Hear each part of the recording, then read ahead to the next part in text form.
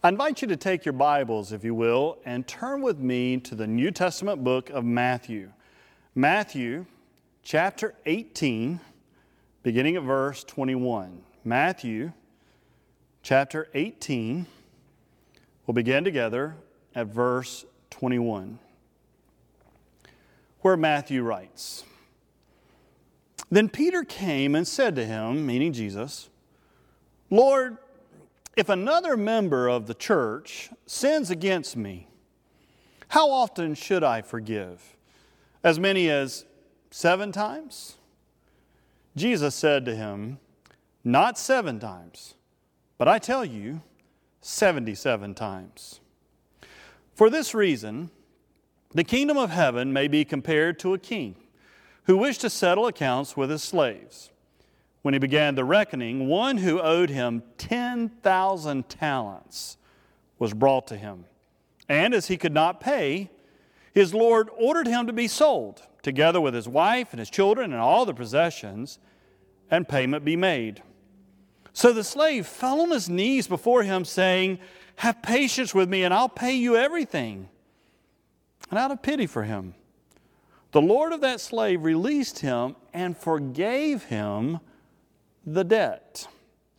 But that same slave, as he went out, came upon one of his fellow slaves who owed him 100 denarii, and seizing him by the throat, he said, 'Pay me what you owe.' Then his fellow slave fell down and pleaded with him, 'Have patience with me, and I will pay you.' But he refused. Then he went out and threw him into prison until he would pay the debt. When his fellow slaves saw what had happened, they were greatly distressed, and they went and reported to the Lord all that had taken place. Then his Lord summoned him and said, 'You wicked slave, I forgave you all that debt because you pleaded with me. Should you not have had mercy on your fellow slave as I have had mercy on you?' And in his anger, his Lord handed him over to be tortured until he could pay the entire debt. So my heavenly Father will also do to every one of you if you do not forgive your brother or sister from your heart." Will you pray with me? God, we are just so grateful for your holy word and for this privilege of studying it together. And now, as I stand before these, your people, I pray that this would be your message and not my own, through the name of Jesus Christ. Amen. I love that word, forgiveness.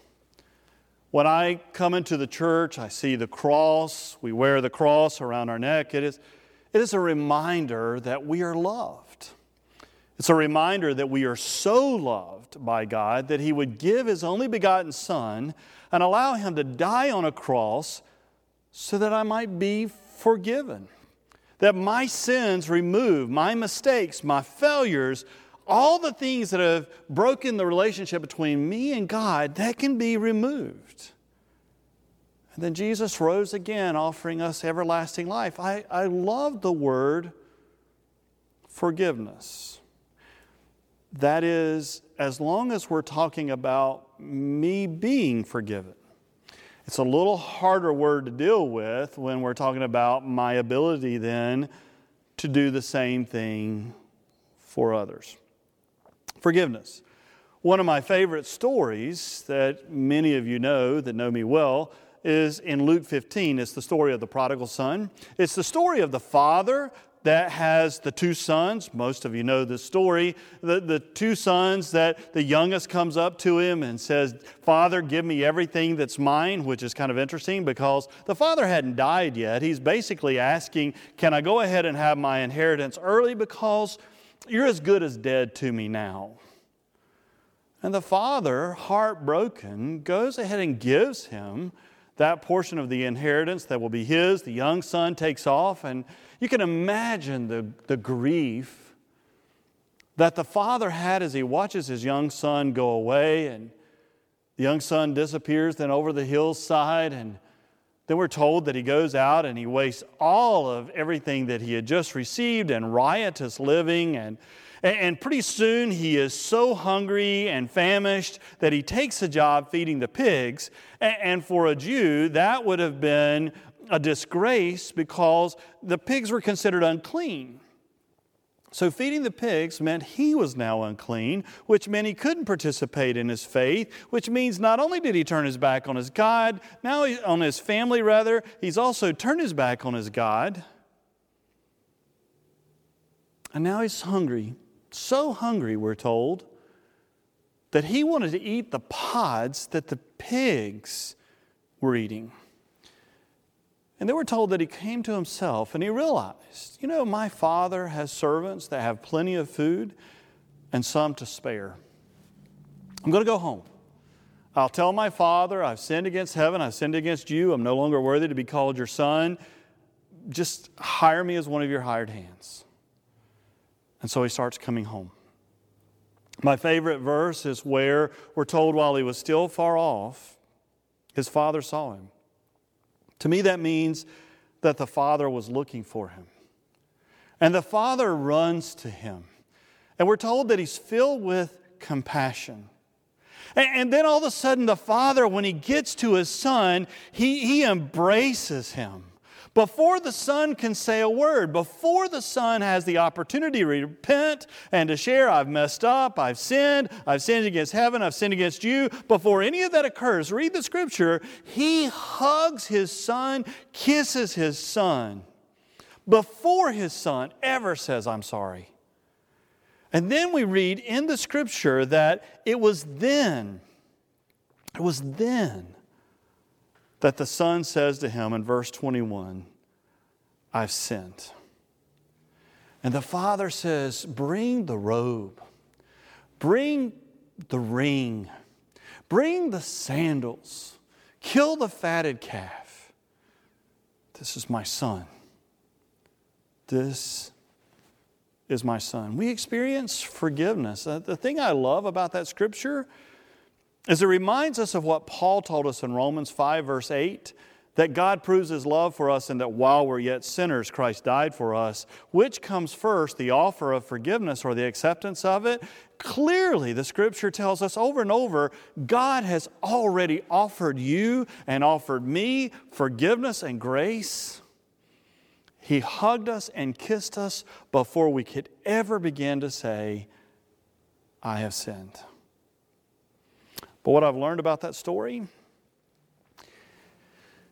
it is easier to tell that story and be the one who's the prodigal son coming home than it is to be in the role of the father. I love the fact that God runs to me and embraces me before I've ever said I've sinned. But I will tell you, it is hard as one who now is in the position to forgive someone else. It's hard to be in the role of the Father and see someone else and be willing to forgive them first. Fred Craddock reminds us of Kiger's principle, which was that as we read the Scriptures, we read the Scripture through both a window and with a mirror. We read the Scripture with a window. With a window, you look through it. And you're able to see what's happening there. And you see what's going on. You learn the information. You learn the facts. We study the Scripture. We look through the window. When we read the Scripture with a mirror, though, that's now a reflection to us. And now the challenge is what impact does that have on me? What change does it make for me? And I'll just tell you, for me, forgiveness is easier through the window, looking out, watching it happen, than it is through the mirror where I'm the one called upon to forgive. Jesus is addressing this in the Scripture we just read in Matthew chapter 18.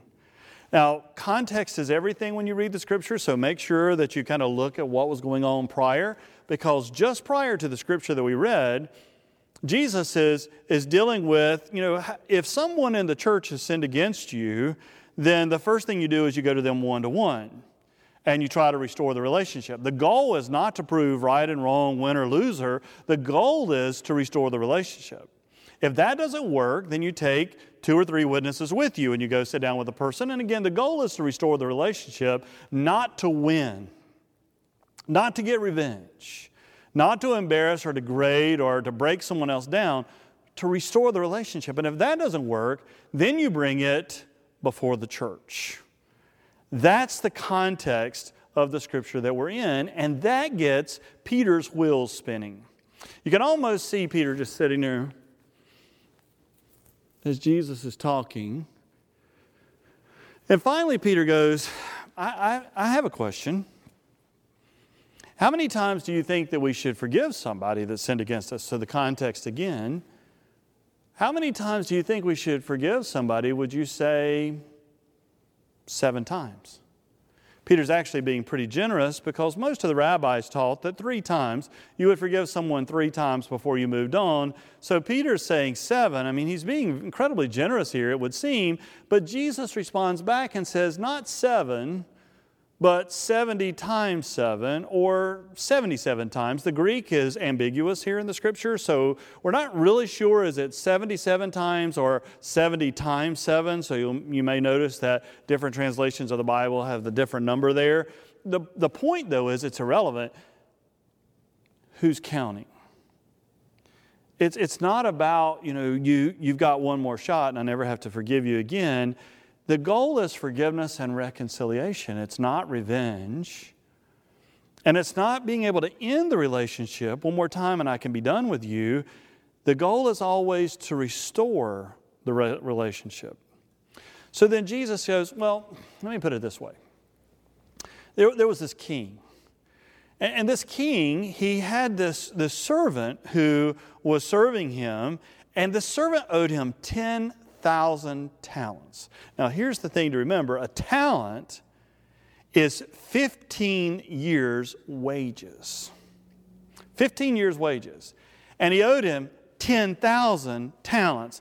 10,000 times 15 years' wages. He owed him 150,000 years' wages. Now, just think about that. Most people don't live to be 150,000 years old. They don't work 150,000 years. In other words, it's absurd. Jesus often uses hyperbole. It's an absurd amount to go, that's just absolutely impossible. There is no way this guy could ever pay back that kind of debt. That's just a crazy amount. So the king calls him in and said, hey, you owe me. You owe me 150,000 years of wages. And then this other incredible thing happens, and that is that the man falls down and he asks for forgiveness, and the king says, I forgive you. He's moved with compassion, he's moved with pity, and rather than throwing the man, his wife, and his children and selling everything that he had, he goes, I forgive you. I mean, think about a fresh start. You have hanging over your head an amount that you owe that is absolutely impossible for you to ever pay back, and all of a sudden you're forgiven of that, and you can have a fresh start that everything you earn tomorrow goes to helping you restore your life rather than trying to pay back this absurd debt. You can start over. I forgive you. Your debt is gone. Wow. So the man gets up and he leaves. And he runs into a colleague. And this colleague owed him 100 denarii. Now, a denarius is 1 day's wages, so he owes him 100 days' wages. In other words, about a third of a year's salary. About a third of the year's wages. And here this guy who's just been forgiven this absurd amount goes up to his colleague, grabs him by the throat and says, you pay me what you owe me. And the man falls before him and says, please have patience with me. I'll pay you everything that I owe you. And his ability to pay is realistic. I can pay that back. I'll pay you. Just have patience with me. But no, the man who had just been forgiven this extraordinary amount has this guy, his colleague, thrown into jail until he can pay the debt. Well, the word gets back to the king what had just happened, and he goes, you wicked slave. He's furious. I just forgave you an amount that there was no way in your entire life you could have ever paid that back. And I forgave you because you asked me. I had compassion for you. I had love for you. I gave you a chance at a fresh start. You find your coworker who owes you such a minor amount compared to what you owed, and wow, no compassion whatsoever. So he now throws the first one into prison until he can pay back the debt. You see, it's interesting how we are forgiven people, but turning around and forgiving, well, that's the challenge. And then Jesus adds this line. I mean, if there was a line I could edit out, this might be it. Jesus says in verse 35, "So my heavenly Father will also do to every one of you if you do not forgive your brother or sister from your heart." That little qualifier at the end changes everything, because it's not simply, fine, you're forgiven, but from the heart. That the relationship was what was important. See, forgiveness is challenging. Even though we love the concept of forgiveness, and we have been forgiven by our Lord and Savior Jesus Christ, if we accept Him as our Savior and Lord, that our sins are cleansed and removed and forgiven, and the brokenness is restored, and our relationship with God is restored, and we're given that fresh start, an amount that we could never have begun to pay back. We're forgiven, but we have a hard time sometimes forgiving others. It's easier to discuss forgiveness through the window than it is through the mirror that shines the picture back on me. I think one of the things that makes forgiveness difficult for us is God does have the ability to forgive and forget. We do not have the ability to forgive and forget. Our challenge is to get to the point where the memory no longer interferes with the relationship. That's when forgiveness occurs, is when the memory no longer interferes with the relationship. We see incredible stories of forgiveness throughout the Bible. If you go back in Genesis from chapter 37 forward, you'll see the story of Joseph. Remember how his brothers were so jealous of him? They believed that he was favored by his parents, and so they actually take him out one day and they throw him into a pit. They're first going to kill him. They decided they didn't really want to do that, so they threw him in a pit, but there was no food or water in the pit, so they were killing him anyway. And so they throw him down in a pit, and then they leave, and while they're having lunch, they see a caravan come by, and they go, hey, if we're going to get rid of our brother, we might as well make some money off of it. So they get him out of the pit, and they sell him into slavery with this other group, and then they take his robe that his family had given to him, and they shred it up, and they cover it in goat blood, and then they take it back to the father. You want to talk about cruelty? Not only cruel to what they did to their brother, but cruel to dad. To go back to the family and go, your son is dead. He has been attacked by this wild animal, and here's his shredded robe with the blood on it and the grief that's caused there. But there's an irony to it. Joseph is then sold again, and he becomes actually one of the Pharaoh's officials' servant. And he's faithful, and God is with him, and he works his way up till he's in a highly respected position. A famine hits the land in Israel, so all of Joseph's brothers and family now have to come to Egypt, where Joseph is now serving, and they're looking for help, and they're looking for food, and all of a sudden they realize they're before their brother. And they think, this is not going to be good. But somehow, a brother was able to look at those who tried to take his own life, those who sold him into slavery, who lied to the family, and he forgives them. And he actually provides for them and for their families. Forgiveness, that's a challenging thing, and yet we're called to be a forgiving people. So I want you to hear the good news. Here's the good news. We are offered forgiveness by God. He runs to us first. God proves His love for us, and that while we're yet sinners, Christ died for us. You have the ability to be forgiven. The offer of grace is already offered to you, and all you have to do is accept it. You receive Jesus Christ as your Lord and Savior and ask Him to come into your life. He wants to forgive you and cleanse you and give you that fresh start, regardless of what you've done, regardless of how bad you think it is, regardless if you think it's like 150,000 years' wages couldn't pay it back. Your God has already offered you grace and forgiveness. Hear the good news. In the name of Jesus Christ, forgiveness is offered to you. But now hear the challenge. The challenge for us to be Christian, which means to be like Christ, is to learn to forgive one another. That's the hard thing, is to walk out of a sanctuary to conclude a worship service and leave as not only a forgiven people, but a forgiving people. That's the challenge that's offered for us as well. Paul says in Ephesians 4:32, be kind to one another, tender-hearted, forgiving one another, as God in Christ has forgiven you. Matthew 6:12, it's that prayer we pray every Sunday, and forgive us our debts, our trespasses, as we forgive those who trespass against us, as we have forgiven our debtors.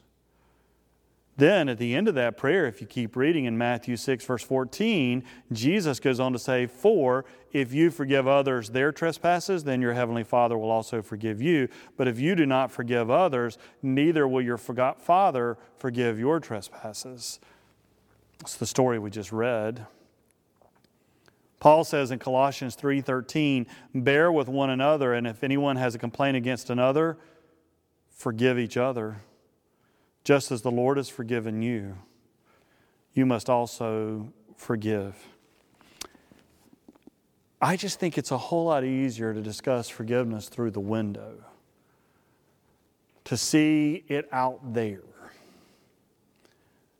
But we're also called to hear the Scripture through the mirror and to see, how does this impact me?